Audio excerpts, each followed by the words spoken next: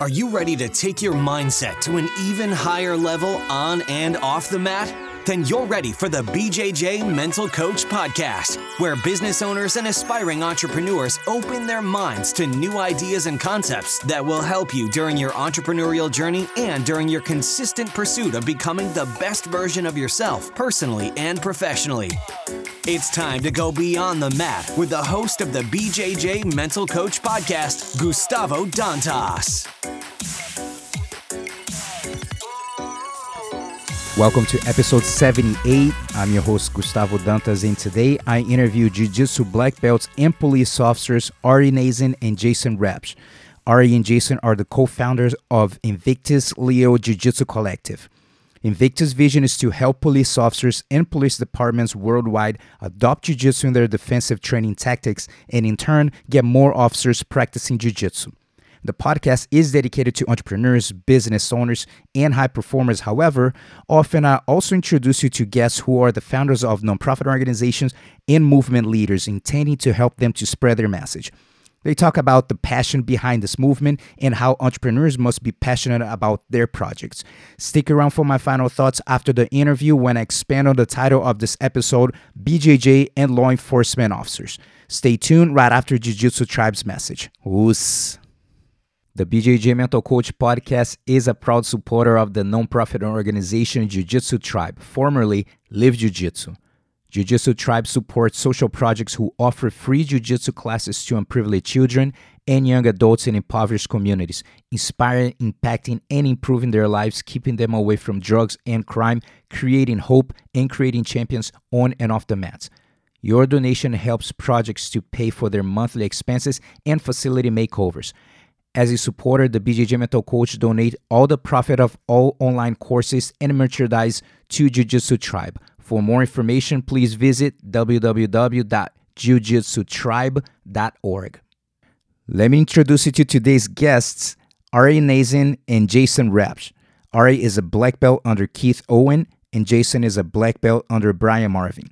Ari is the co-owner of Fierce Studio as well as their head instructor. He is also a police officer within the greater Victoria area. Jason is also a police officer and the creator of BJJ Cop, whose goal is to encourage police officers to begin training Jiu-Jitsu. Together, Ari and Jason created the Invictus Leo Jiu-Jitsu Collective. Invictus' vision is to help police officers and police departments worldwide adopt Jiu-Jitsu into their defensive training tactics and in turn get more officers practicing Jiu-Jitsu. Ari and Jason, welcome to the podcast. Thank you, Gustavo. Thanks for having us, man. Yeah, so this is the second time that I'm interviewing two people at the same time. And so let's start with Ari. How did Jiu-Jitsu show up in your life? Jiu-Jitsu showed up in my life, kind of a weird story. I was 9 years old and I was in Las Vegas at the time. And I was visiting just vacation with my parents. And I saw Chuck Norris in one of the lobbies of the hotel. And I tugged on my dad's arm. I said, "Dad, that's Chuck Norris." And we walked over there and I looked at him and I was 9 years old at the time. So this is 1983. And he looked at me and he goes, "What's your name?" I said, "Oh, my name's Ari." And he said, "Do you do the martial arts?" I said, "No, sir, I don't." He says, "Well, when you start, don't ever stop." So the next year I started doing kids kind of judo. And then I kind of did martial arts throughout my teens. And then I kind of got it serious into jiu-jitsu in my mid-20s, and it started with Japanese jiu-jitsu. And after I kind of did that, I realized I was a black belt at the time, and I had this little small Asian kid come into my school, and I didn't know Brazilian jiu-jitsu. And I said, "Do you have any experience?" And he said, "Well, I have a little bit." And so we kind of did some sparring. And Japanese jiu-jitsu has some groundwork and some grappling, but it is not the same as BJJ, of course. And in about 10 seconds, he armbarred me. And I was like, okay, I have a huge gap in my martial art arsenal and toolbox. So I kind of started from there, and I sought out Eddie Bravo, and I started training no-gi under Eddie Bravo for quite a while. And then I fell in love with the gi, and I found Keith Owen and became a student of his as a white belt and went all the way to black belt, and I'm still under him. What about you, Jason?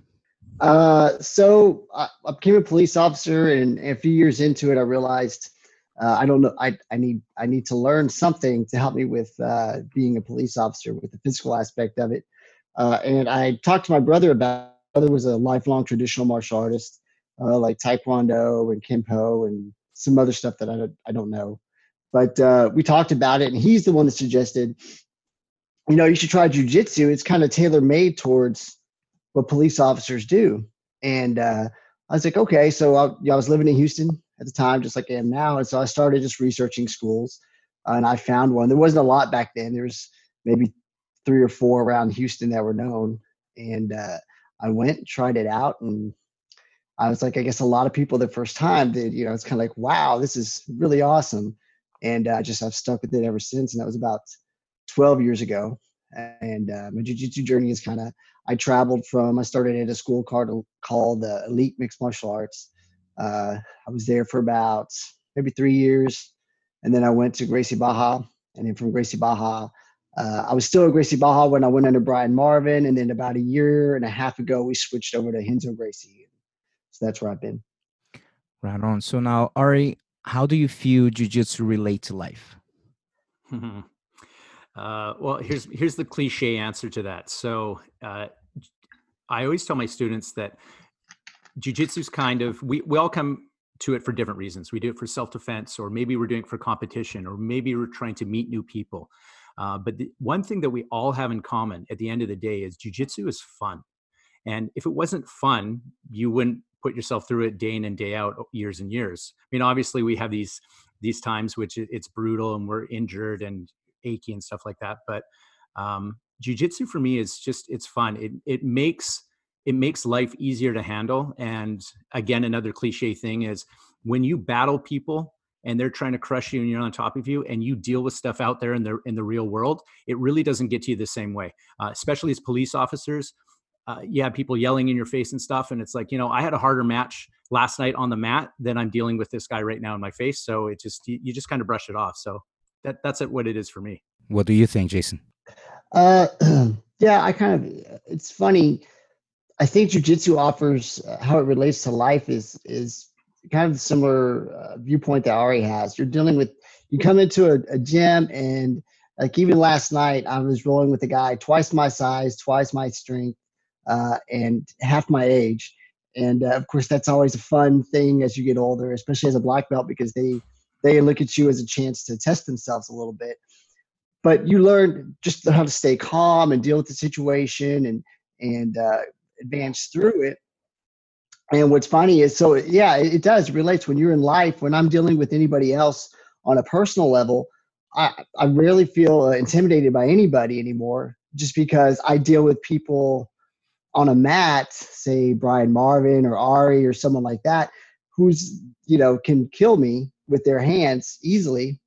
Well, maybe not as easily for Ari, but I mean, he can still kill me with his hands. And so somebody else or whatever I'm dealing with on a regular level, it's just not the same stress level. It's just not. It's like everything else in life all the noise gets turned down, so to speak. It's much quieter and easier to deal with. Nice. And for all the listeners who are listening for the first time in a podcast, usually we interview entrepreneurs, business owners, nonprofit organizations, movement leaders. That's why we're interviewing you too. And I want to ask, when was the spark? And you can start with you, Jason. When was the spark to start Invictus? Mm-hmm.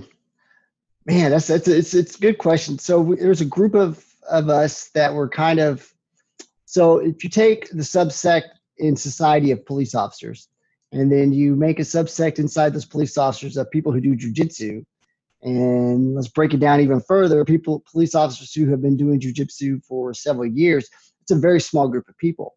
Well, through social media, several of us started connecting. I ended up connecting with Ari, kind of just through following each other. We started connecting with some other guys on Facebook, and we ended up starting a little bit of a little Facebook, I think it was a chat group, if I remember correct, and involved a few guys. And we just started talking about how officers should be training. And there were several guys out there that were putting out videos and trying to encourage officers and show officers why they should be training jiu-jitsu, to make their job easier and safer. And Ari was talking about coming down to Houston, and him and I were talking. It was just like, hey, we should do something since you're coming down. This is kind of an opportunity to do something. And we just kind of came up with the idea of having like a little seminar. And it was like going to be a little seminar at first. And then it kind of turned into, well, everybody seemed very excited about it in the chat group. And of course, it was growing and a lot more officers were getting into it. And so we just kind of asked, does anybody want a big seminar? And everybody was just, yes, do something. This would be great. Like all these police officers, like, please do something. So it ended up growing into our first seminar. We had 6 instructors. It was Ari, me, Keith Owen. I'm forgetting name. Chad Lyman out of Vegas, and then we had I'm forgetting names. Ari, Izzy out of California, and Travis Joyner, and Travis out of Austin, who are incredible. All these guys are incredible in their own right in jiu-jitsu, incredible knowledge. And they're all law enforcement related, by the way, too. If they're not active police officers, they're formerly active police officers.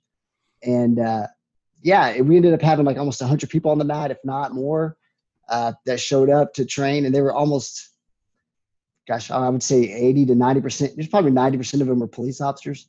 Yeah. It was incredible. And they're from all over the country. So it just kind of sparked. And what was originally probably just going to be like a one-time thing turned into, hey, this is something that people want on a regular basis. We had so many people hit us up about, man, can you do that here where we're at so I can be at it and make it easier? And it turned into this thing that we can use to promote, the message of getting officers to train, raise some money for a good cause, and meet up with police officers who are already training. I guess that's the long and the short of it. I'm sure I missed a bunch of stuff in there. But What year was that? Last year. So it's fairly new. We started, I think it was February of last year, and then the first seminar was in June in Houston, and then we did Vegas in September. So it was awesome, and we're gaining momentum too, because we have 4 events planned for this coming year. So it's great. I tell you, a neat little side thing that's happened is.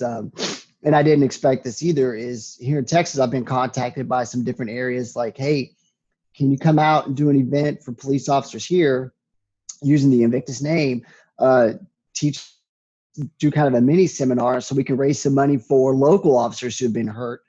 We did one in McAllen, Texas, with Jeffro Molinax from the Austin area, Killeen area, Austin area. He came down with me. He teaches with Sheepdogs Incorporated. He came down with me, and we taught a mini seminar down there. We raised $1,000 for a local officer's family who had been killed in the line of duty in August or July. We're going up to Midland, Texas here next month to do another benefit seminar, just a local thing. They had, I don't know if anybody remembers, they had a big shootout there on I-20, like 8 people murdered, 3 officers shot up. But we're doing a seminar just to raise money for the officers that were shot up. Next month. It's like a little side thing. And that's just us showing up and just participating as instructors and letting the local guys raise money for their local cause. So it's turned into just a kind of a neat thing where we're able to pay it forward, so to speak, with jiu-jitsu. So do you have any other experiences that jiu-jitsu actually helped you in as an officer? Any maybe situation, a little, I don't know if a really rough situation, but is there times that really helped you? Me or Ari? Yeah, we can go. Let's go with you first, Jason. Okay. Yes. I've had a couple situations, and I can tell you that the way things happened with me before I knew jiu-jitsu, because I was a police officer for about 10 years before I even started training jiu-jitsu. And I tell people back then, you used to just tackle and pray. That's all you did. You waited for the cavalry to get there, and you guys threw whatever force you could muster and get people handcuffed. Versus afterwards, the difference was 180 degrees. And yeah, I've had some situations. We had a situation where a guy, we had tased him, and it turned out he had been to prison for about 5 years before we encountered him, and he knew how to. In prison, they tase people a lot. Here, I don't know about other countries. Here in Texas, or here in the United States, they like to use that taser to subdue people. A unintended consequence of that is that guys get really they have a good understanding of how the taser works, and they know how to defeat it. So this guy had been tased a lot, and he knew how to defeat it, which he did pretty quickly by swiping the probes off. So he was a big guy, real strong guy. So I ended up using a rear naked choke to put him to sleep. It was the only option we had. Otherwise, it would have been a pretty brutal fight. And I can tell you that right there, the guy I was with, my partner, didn't train at the time, and he saw what happened. And just after we put him to sleep, we got him cuffed. Nobody got hurt. Nobody was injured. He woke up, didn't even understand how the cuffs got on him, and convinced him to start training. That guy's a purple belt now. He didn't train at all back then. Now he's a purple belt. He just was like, wow, this is magical. I got to do this, So yeah, that's one example for me. What about you, Ari? Well, it's the funny thing is when cops talk about physical altercations that they've been in, it's a weird thing when the public hears it, right? We're not glorifying it. I mean, this is what happens on a daily basis. 90% of our interactions, 95% of our interactions are verbal, and they're resolved in that type of thing. However, that 5% that isn't, and it goes south on you, you've got to have different skills and abilities, of course. And as Jason pointed out, too many people rely on their tool belt when you can use jiu-jitsu. And jiu-jitsu is a superpower, and anyone who does it knows it. And you don't have to be a police officer to know this. Having that bigger, younger person coming in and you're able to subdue them, it's like, wow, this is crazy. And I didn't have to smash them in the face to do it. So it's understanding leverage and all that type of thing. And prior to policing, I was in private security and nightclub business for 18 years. And then I became a police officer. I've been doing it for the last 5. So I've had situations. My very first situation was dealing with a knife situation, and I was able to get the knife away from the person, and it worked out. It worked out well, handcuffed, and didn't have to shoot him. But it was a pretty hairy situation for a few minutes there. So it was all about positioning. So I have a few students who are police officers too, and one of the things that I hear often from them is saying that how many, it's kind of scary in a way that how many police officers do not know how to defend themselves properly, that they feel that they go to the police academy and that's it, we're good for life, with what you learn, and it's not really, the reality. So what do you see that some of the resistance from police officers to learn a martial art, to learn a different skill? As you mentioned, some of them, they just banking on their belt, but and you never know sometimes when you can even reach that. It's just like when next thing you see, boom, you're already kind of in a wrestling match with someone. What do you say, Jason? Why do police officers resist training? Yeah.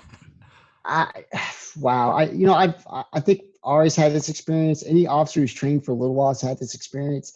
You talk someone into training and they show up and they may even say, wow, this is awesome, I should be doing this. And then they never come back. I don't know. I wish I had there's probably a lot of different answers. Some of it may be ego. It's hard. A lot of officers are typically alpha mindset. And I think it's difficult for some officers to come in and have a 130-pound purple belt when they're, say, a 210-pound male, control them and constantly strangle them and show them their own vulnerabilities. That may be part of it. Some of it is just they get away with the old tackle and pray method, and it works, and they survive that long with it. And why waste $150 a month to go do something 3 nights a week? Officers have families. They're working extra jobs and side jobs. Officers aren't the richest people on the planet. Although pay is better than it used to be, it's still a lot of officers spend a lot of time trying to make extra money to pay for a house and kids in school and a wife or wife and a girlfriend or just a girlfriend, whatever their situation is. They're trying to make money. So I think there's a lot of reasons. I don't think that it's an excuse. I have been as poor as anybody when I first started training jiu-jitsu. Just went through a divorce and got hit with a pretty hefty little child support bill every month. But I managed to make it work, and I managed to keep training. So anytime officers tell me they don't have time or they don't have money, I really don't buy that excuse, just because I've been down that road. I've had a family, kids, bills, but I still make it happen because I know how important it is. Now, Ari, what do you think about some of them? Of course, you can't generalize, but there are some police departments in the country that are resistant with the idea of training liability and so Yeah. forth. Do you guys run into a lot of this problem? At least you hear a lot from officers, some of the issues with some departments? Yeah, it happens in a ton of departments. There's a slow change happening, obviously, amongst departments of adopting jujitsu, and I think the progressive and smart ones are doing it. But you will hear departments say, "We don't want to train people in jujitsu because we don't want people to get hurt." But that's just, they're ignorant of what jujitsu is. We're actually Yeah. protecting the officers, and we're protecting the suspects from getting hurt. Jiu-jitsu is the best control method of martial art out there. It's been proven. You just have to go back until UFC 1. I mean, again, we've seen it a ton. So we run into that a lot. Jason and I just constantly are hearing that from different departments. So would you say, Jason, that's the biggest struggle that you guys are going through right now as far as promoting more the program? I think you still have a lot of, it's changing. It is changing. And I think I've even seen, and I think Ari would agree with this, even over the last year, the change that I've seen, there's been a big push through law enforcement, through social media, to start implementing jujitsu. It's being seen as something that's very effective. I think what you have is you have the old guard in law enforcement that if they did defensive tactics, it was about was machismo, stand and box or grab and pound and that's what they know. So when you have some guys coming in and saying, listen, there's a much more effective way to do this, but you're not going to learn it in 8 hours. You're going to have to take you about 4 or 5 years to get really effective at this, and you're going to have to do it 3 or 4 times a week. But eventually, you're going to be extremely good at controlling people, and it will be like a superpower. They don't want to hear that, because what you're doing is that maybe that's their thing that they do in law enforcement is a defensive tactics instructor, and now you're taking that away from them. So because they feel threatened by it, they fight that, and they don't want someone else coming in with skills and knowledge that they don't have, taking over what they view as their role in their department. I think that's part of it, and of course the old school mentality too. I think it's what we're running into, but it's changing. The culture's changing. I've already brought this up before at some of our seminars. Those guys, they're moving on, right? And we're kind of the ones that are kind of starting to come into positions of influence in our departments. You're seeing it. I think when I was in McAllen, one of the guys that's a blue belt there was assistant chief at his department. Mm-hmm. In fact, it was his officer we were raising money for. So it's happened. There's guys in the Invictus group that are chiefs or captains or they're administrative level, and they're pushing to make changes in their departments as well. So and actually, changing. Gustavo, you had asked some of the challenges that we're facing. One thing I want to mention is I did a poll, and I asked different officers what would prevent them from doing jiu-jitsu. And I had a few answered this particular way, which I found fascinating. They said it would take too long to get good at jiu-jitsu for it to be useful on the job. And it blew me away. And, you could take someone and have them sit down and do jiu-jitsu, after a month, they'll know basic positioning and they can stay on top of someone. It doesn't take 20 years to master. I mean, it does, but you know what I mean? Just for basic skill set. It's crazy. Yeah. So this is, so we're talking earlier before, the interview. Again, this is a lot of the listeners are entrepreneurs, business owners, and because today, the episode is to bring awareness to the importance of bringing jiu-jitsu to law enforcement. But at the same time, you guys are starting a movement and to bring awareness. And what I asked was, what is a good message that you guys could give to the entrepreneurs and business owners out there that it's relevant to what you guys are doing? So what did you say, Ari? I've been involved in a lot of different entrepreneurial things over my life. It's just something that I really love doing, and I know how difficult it is to start. And we had said at the beginning of the podcast about passion, and you need to have passion. You need to keep with it. And it's going to be hard. And the one thing I tell people is it took me 20 years to become an overnight success. Mm-hmm. So that's what it's like to be an entrepreneur. And you need to have support from people around you. And just, again, believe in your vision. What do you say, Jason? I second that. I think you have to have passion in what you're doing, and you got to feel passionate about what you're doing, and you need to be a genuine person when you're doing it. I think something I was talking with someone about recently is if you notice people who are not genuine, and it's very obvious. And I think when you see people who are not genuine trying to do something for maybe a selfish means or whatever, it comes across, and you can see it. And I think people are they're not attracted to that, and they don't drift to that. And I don't think you're not going to be successful if you're not genuine. And you need to be passionate, and that'll come out. If you're passionate about something, I think Ari and I are both, I know we're very passionate about what we're doing. And I feel like people really respond to that because they know it's coming from a genuine place. And that's, I think, what's kind of led to all the support and the growth of Invictus and the movement that we're pushing through. It's just being passionate and being genuine. And now let's talk a little bit about some personal development. Ari, what would you say is one of the habits, a high performance habit that has helped you as a police officer or in your personal and professional life, something that you practice daily? Visualization. That's a huge one. Use it for anything I do, either in my personal business life, in jiu-jitsu, relationship.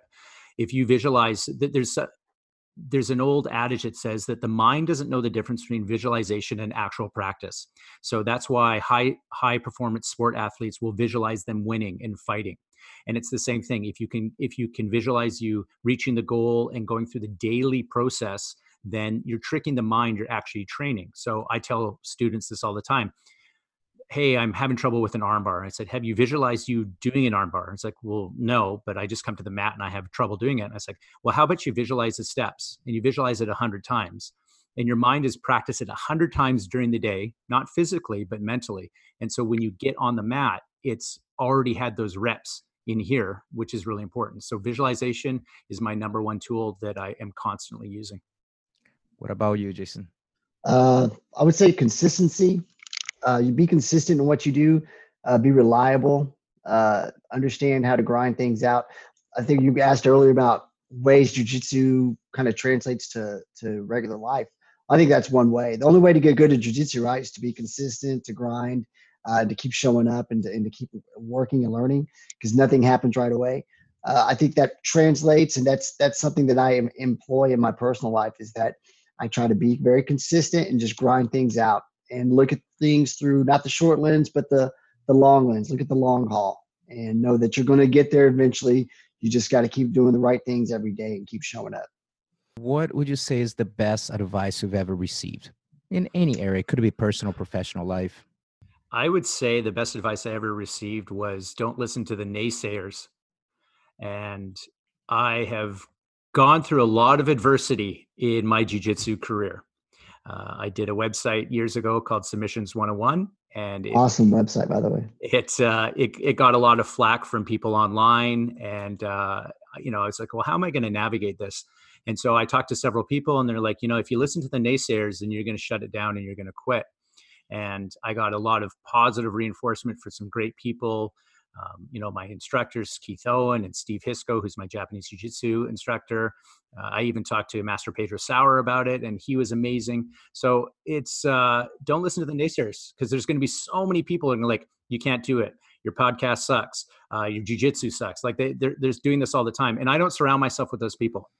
Frankly, they suck, and I don't need it in my life. So I surround myself with what I like to refer to as winners and people who are not willing to give up. And that's where I draw my energy from. So that's probably mine. What about you, Jason? Man, I've received such good advice over the years. I think recently is know when to let something go and to move forward. I think sometimes we're working on something and we'll cling to it too long.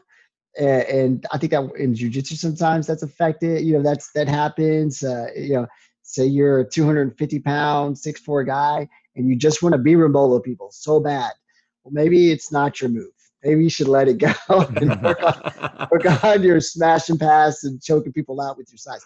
But I think in life too, sometimes we get hung up on something. You have to learn how to let things go and to move forward sometimes. And I think that's helped me out quite a bit. Good. So now, for you, Jason, what advice would you give to your younger version? Not that you want anything different in your life, but I'm saying when you became a police officer, if you go back there, could give yourself a little advice to maybe do something different, what would you say? Start jujitsu now. That would be one for sure. It would be to, again, follow my passion. I've made some decisions as a young police officer based on trying to make other people happy. And I think that's another thing I would advice I'd give. Don't try to make other people happy. Work on what makes you happy and what makes you feel fulfilled. Don't try to please other people. But I think I would go back to that earlier, Jason, and say, don't worry about trying to make other people happy. Find what makes you feel fulfilled and follow it. Because I definitely made some decisions in my law enforcement career early that, although I think I've overcome them and I'm in a really good place now, they kind of held me back a little bit from maybe potential that I could have realized earlier in my career, I think.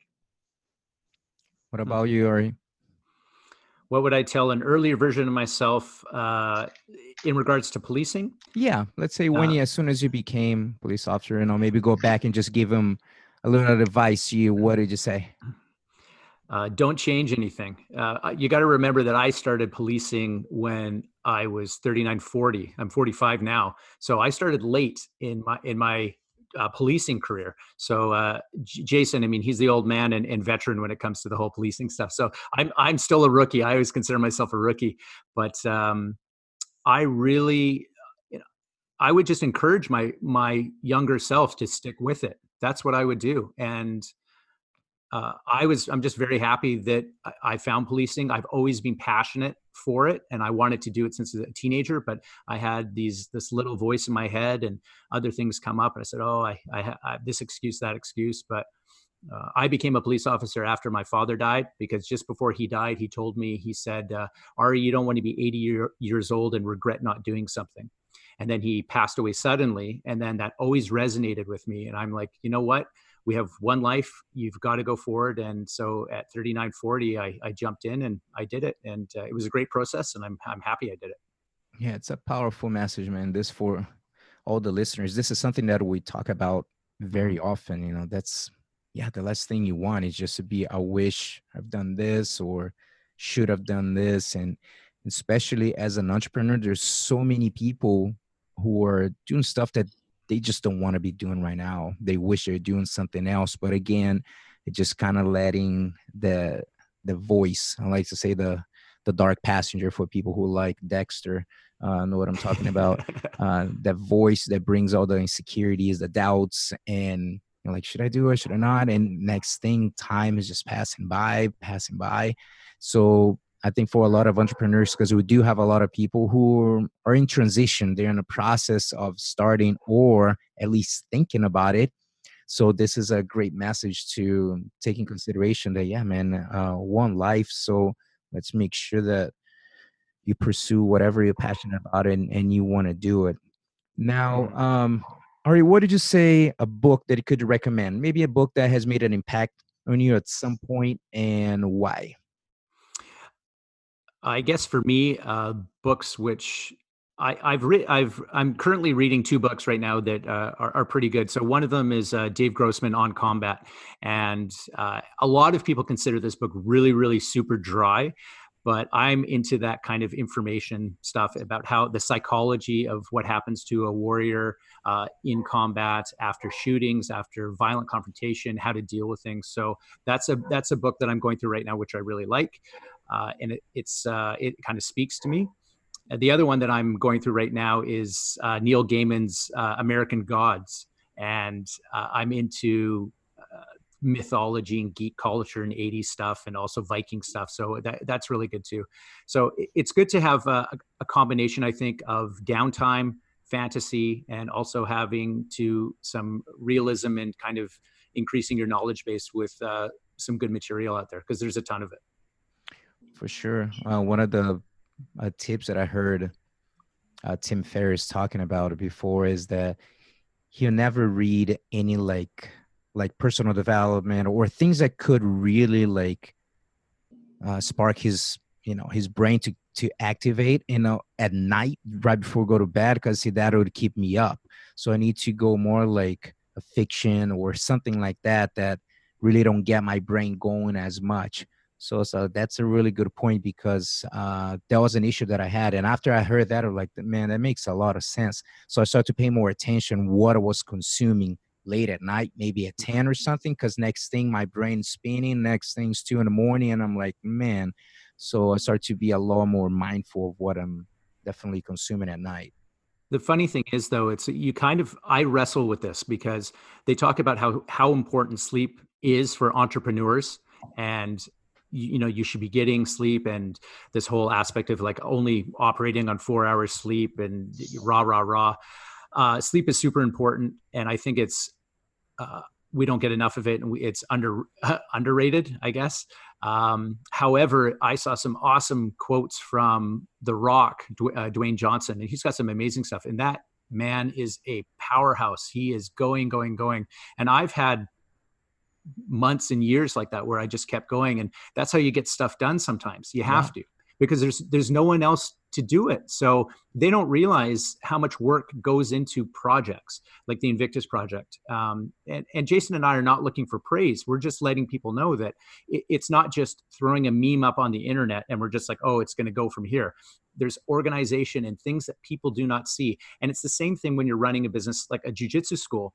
They just come in and they use your mats. It's nice and clean. They appreciate you as the professor, and then they leave. They don't realize the bills, the aggravation, the everything, right? So it's the tip of the iceberg when it comes to entrepreneurial pursuits. Yeah, and I felt that over the years, I for many years, I struggled with that, my workaholic pattern, that I was just putting way too many hours. But probably about, I'd say maybe 4 years ago, I started to 4 or 5 years, start getting involved with the high performance coaching, and that really helped me to open up my mind about sleep. Because before, the same thing, just kind of like that grind. The next thing, I'm kind of like dragging in the next day anyway. I'm doing stuff, but I'm dragging. So I'm so much more aware of what time I need to shut things off and get ready to, because I know sometimes takes a little bit to fall asleep. So I improved so much, and that helped me with my energy throughout the day, how I wake up. So this is something that definitely helped me. Jason, what about you? Any books that kind of stand out for you? Well, what's funny is Colonel Grossman on killing was one of the books I was going to mention. Colonel Grossman, I think for law enforcement or anybody in that kind of field, he has he's done a great deal of research and he has a great deal of insight into military and law enforcement and dealing with physical combat, dealing with situations that we deal with on the street level in law enforcement, which I just think it's absolute fantastic reading and can be very helpful, especially for anybody who's dealing with PTSD or gets into a shooting. He talks a lot about how to deal with that situation and whatnot. Also, another one, I'm a big history buff. Flags of Our Fathers.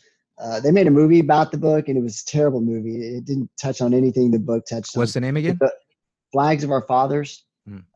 It's about Iwo Jima, World War II, and so anything. I think it kind of goes back to America's Greatest Generation, showing what they sacrificed and what they went through during World War II. I hate to sound like the old guy in the room, but the kids nowadays just. They have no like my grandfather was in World War II, and a lot of my generation, we had contact, we had stories, we knew about what happened, in that generation. Kids nowadays, that's their great grandparents, and most of them never had contact with them, and they have no idea the sacrifice that was made by not just our country but Western civilization in fighting that war, and so anything like a history like that to kind of show where we've come from, I'm big on. But that's definitely a big book. I remember reading it. I was actually at an extra job reading it in a bank, and I would start to because those stories are powerful, I'd start to almost cry. I'd start to cry. I have to put the book down. I was like, I can't let people see me cry reading this book, but it's a real powerful book. Cool. So we're getting close to the end of the interview. For people who are listening for the first time, usually after the interview, I put a content together. I do what it's called the final thoughts. It's just my takeaway from the interview, and then I reflect, and it may vary from 5 to 12 minutes. So make sure you stick around after that. So now let's hear just what are you guys currently excited about? What's going on? I know you have about 4 events coming up. We're recording this in the end of October 2019.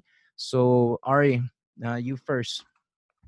Well, Jason and I, we've organized a couple events for 2020. The 2 that we have just released is we have one in Burien, Washington, just south of Seattle, which is happening April 18th, and it's going to be at the police college there.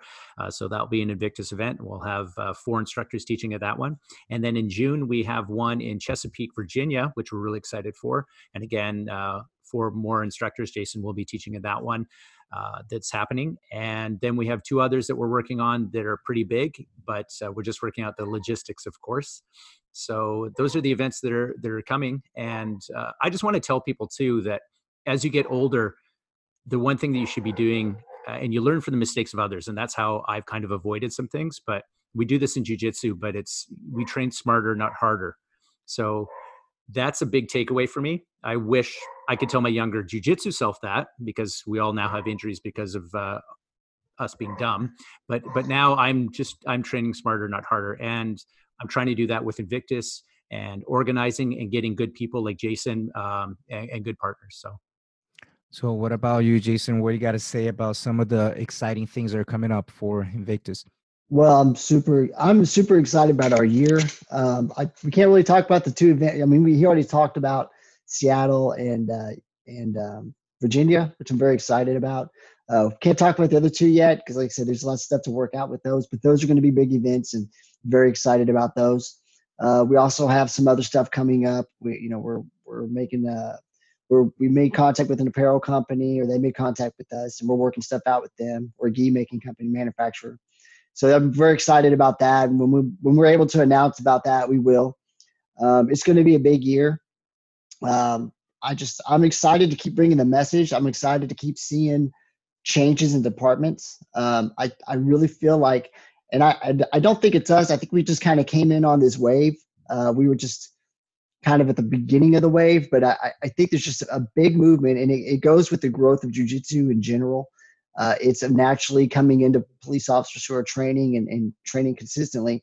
There's this big wave coming in law enforcement where jiu-jitsu is really going to, I think, take over defensive tactics programs over the next few years, and it's going to become a normal, accepted part. I just came from a trainers conference in Corpus Christi. I just drove back today, and one of the heads of our state licensing division, for lack of a better term, actually asked me, and something I hadn't talked to Ari about yet, that, hey, you guys should bring, instead of being here in the conference, you should bring a booth and start talking about what you guys are doing, because they have vendors and stuff there. There's a lot of decision makers here, and I think that they need to hear what you guys have to say. And so that shows to me that and she's at the upper level of our state organization. That shows to me that our message is really getting out, that the message in general is getting out. And yeah, I'm just excited about all the change that's coming. Beautiful. Now, how can people know more about it, as far as websites or Facebook group, or what you got? So if they go to Invictus Leo, leo.com, that's our website. And we have Instagram accounts and a Facebook page as well. All they have to do is just type in Invictus Leo on both of those platforms, and our social media groups will come up. We're constantly posting things on there. We have videos, tutorial videos, and that's how we get our main message out, via our social media. And our website's always updated. We have our basically information, everything about us, where the money goes to. We're not making money. This is not a personal venture for us. This is money going to families of fallen officers, which we're really passionate about. And we're using jiu-jitsu as the vehicle to do that. So when we were at the Houston event, Jason, it was like $4,000 we raised. It was over $4,200 we raised, and Yeah. we donated that to the 100 Club of Houston, which all that money, that money's specifically dedicated to the survivors of officers who've died in the line of duty. So that's kind of I think that's kind of where we've decided, and I think we all agree, that's where we decided that's the best place for these donations to go, for the proceeds to go to, is those, because those are people that I preach this because I was telling my academy about the seminar coming up in Midland, November 11th, about the officers that were shot up. And I was like, in the news, people see officers shot and killed or officer hurt. My favorite one is, hey, officer shot. He's with a minor wound. He's in the hospital. It's going to be released. Well, I don't know if you know anybody who's ever been shot before, but I've known a few people, and there's no such thing as a minor gunshot wound. It's a life-altering, no matter what kind of gunshot wound it is. Most of these officers never return back to the line of duty. They usually stop working for many, usually because of physical reasons, sometimes just the PTSD of it. And they lose their insurance. They lose their main source of income, and they've got to completely alter their life when something happened to them while they were serving their communities. And then if they died, that family's left with a huge void. Most officers are the bread maker, or at least they're the 50% of the bread maker in their family. So that's bills that are not going to get paid anymore. That's children that, are losing their father and not going to get hugs and not going to get that. They're going to have a huge void in their life now because their father was murdered serving his community. To me, and I know Ari feels the same way. It's like, if we can put money to anything, that's for us like the biggest thing. Something I heard real quick. A friend of mine got promoted to black belt about a month ago, and something he said that resonated with me so much, and it resonated with me because we were doing it, and I didn't even realize we were doing it, Ari. It was like, use your jiu-jitsu to do something good. And man, I feel like, man, if you can use jiu-jitsu to do something good, then you can't be much more happier than that. At least not for me. It just makes me happy to think that we're promoting something good and we're doing good with all this butt kickings we've taken on the mat. For sure. And I think this is great, man. It's an incredible approach to have police officers teaching the seminars, because I have taught some seminars to like Tempe Police Department, but I always, anytime I got involved with, I always bring one of my students who is a police officer. Good friend of mine, Mike Lynn, he's in a SWAT team in Phoenix, and I bring them because I don't know what is to fight for my life in a way, because every time, if you guys get in a scrap, you guys literally fighting for your life, because you don't know what's going to happen. Someone does not want to go back to prison. They're willing to do whatever. It's try to take your gun, try to do whatever. And that's a different mindset. And of course I can help and teach and everything, but I think having someone that lives that, I think it's super important. And I believe that the movement is going to keep growing for sure. This is just the beginning. It's exciting that, it's barely 2 years old and it's already getting good momentum. So it's going to keep growing. You guys keep doing what you're doing. Little by little, we'll be reaching a lot more people, and it definitely, you guys doing something great for not just for the jiu-jitsu community, but like for communities in general, for keeping people safe.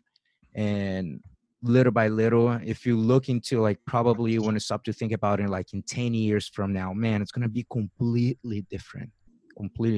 And I feel that you guys definitely being a group of like selective people who are helping this to make happen, to have more law enforcement people involved with jiu-jitsu. So major props, man. Congratulations to you too. So yeah, any final thoughts, anything, Jason? Anything? No, first of all, thank you so much for having us on your podcast. It's a huge honor. And, kind of like what I said, I think use your jiu-jitsu to do good. I think that's the best thing I've heard in a long time. And I hope everybody kind of takes that to heart and tries to do the same in some form or fashion, whatever, is passionate for them. Yes, sir. What about you, Ari? I would echo that. I would just say, support our events if you can. They're open to anyone. They're not just open to police officers or first responders. They're open to everyone who supports the cause. And so jiu-jitsu brings us together, whether we're law enforcement or people, doesn't matter. And so we're hopefully show up in your town and come do some great jiu-jitsu. And the one thing about our events is it's not just law enforcement jiu-jitsu. We have sport jiu-jitsu, and we're doing things that would just, fun stuff as well. So we mix it up. And that's why I think it's just important to show up and have some fun with us. Yes, sir. Thank you so much, guys. Really appreciate your time. And for all the listeners, stick around for my final thoughts. Oos. Let me share with you my final thoughts from the interview with Jiu-Jitsu black belts and police officers Ari Knazan and Jason Rebsch. If you're listening just to the final thoughts on Instagram TV at Gustavo Dantas BJJ, Ari and Jason are the co-founders of Invictus Leo Jiu-Jitsu Collective. Invictus' vision is to help police officers and police departments worldwide adopt jiu-jitsu into their defensive training tactics and in turn get more officers practicing jiu-jitsu. The podcast is dedicated to entrepreneurs, business owners, and high performers. However, often I also introduce you to guests who are the founders of nonprofit organizations and movement leaders, intending to help them to spread their message. During these final thoughts, there's not much extra I can say about this topic, and the best thing is for you to listen to the whole interview. I researched online to find more articles about police officers training jiu-jitsu, and it's straight to the point. All officers would benefit from learning jiu-jitsu. In an article featured on the Jiu-Jitsu Times website, they interviewed Chris Bumgarner about BJJ for police officers. Chris is a BJJ black belt under the Pedro Sauer Jiu-Jitsu Association and a 15-year law enforcement veteran. He said, quote, "For me, Jiu-Jitsu has not only tactical and physical benefits, but mental and emotional ones as well. Tactically, BJJ is the perfect art for a police officer. It teaches you how to take down and control a person while giving you options to escalate or de-escalate force as needed. Physically, it's some of the best fitness training you can put yourself through for this job. There's nothing quite as exhausting as grappling with someone bigger and stronger than you. On the mental and emotional aspect, I have found that jiu-jitsu gives you a sense of confidence that can help you to deter or de-escalate some situations. BJJ for me, like for many people, is also that place where I can come and decompress from life and my job. The added benefit is that my hobby also reinforces my on-the-job survival skills," unquote. During the interview, I mentioned that I had taught seminars for police departments before, and I like to bring an experienced student who is also a police officer. How many times have you heard of the saying, "Jiu-Jitsu saved my life"? Or possibly you've used this saying yourself before. Now, how many times, literally, has jiu-jitsu saved your life? Well, I believe the police officers can say that multiple times if they ever use jiu-jitsu in a real situation, because when they are deterring or de-escalating a situation, they are literally fighting for their lives. If someone does not want to go back to prison for whatever reason, they will be willing to do anything stupid, including taking someone's life away. I've been in hundreds of competition matches, but I've never fought for my life like that before. That is why I like to take a police officer with me to the seminar who believes in jiu-jitsu, who can vouch for the techniques, sharing real experiences before. If you're a police officer, give jiu-jitsu a try, or if you know someone or have a friend who's a police officer, introduce them to the website www.invictusleo.com so they can learn more about the movement. #BJJ Make It Mandatory. Os. We're glad you were able to join us for this episode of the BJJ Mental Coach Podcast, but the lesson doesn't end here. Watch the videos and download the audio of the 10 mental mistakes BJJ competitors make and how to avoid them for free when you subscribe to the BJJMentalCoach.com. Don't miss the chance to find out what might be holding you back from being your best self on and off the mat. That's the BJJMentalCoach.com.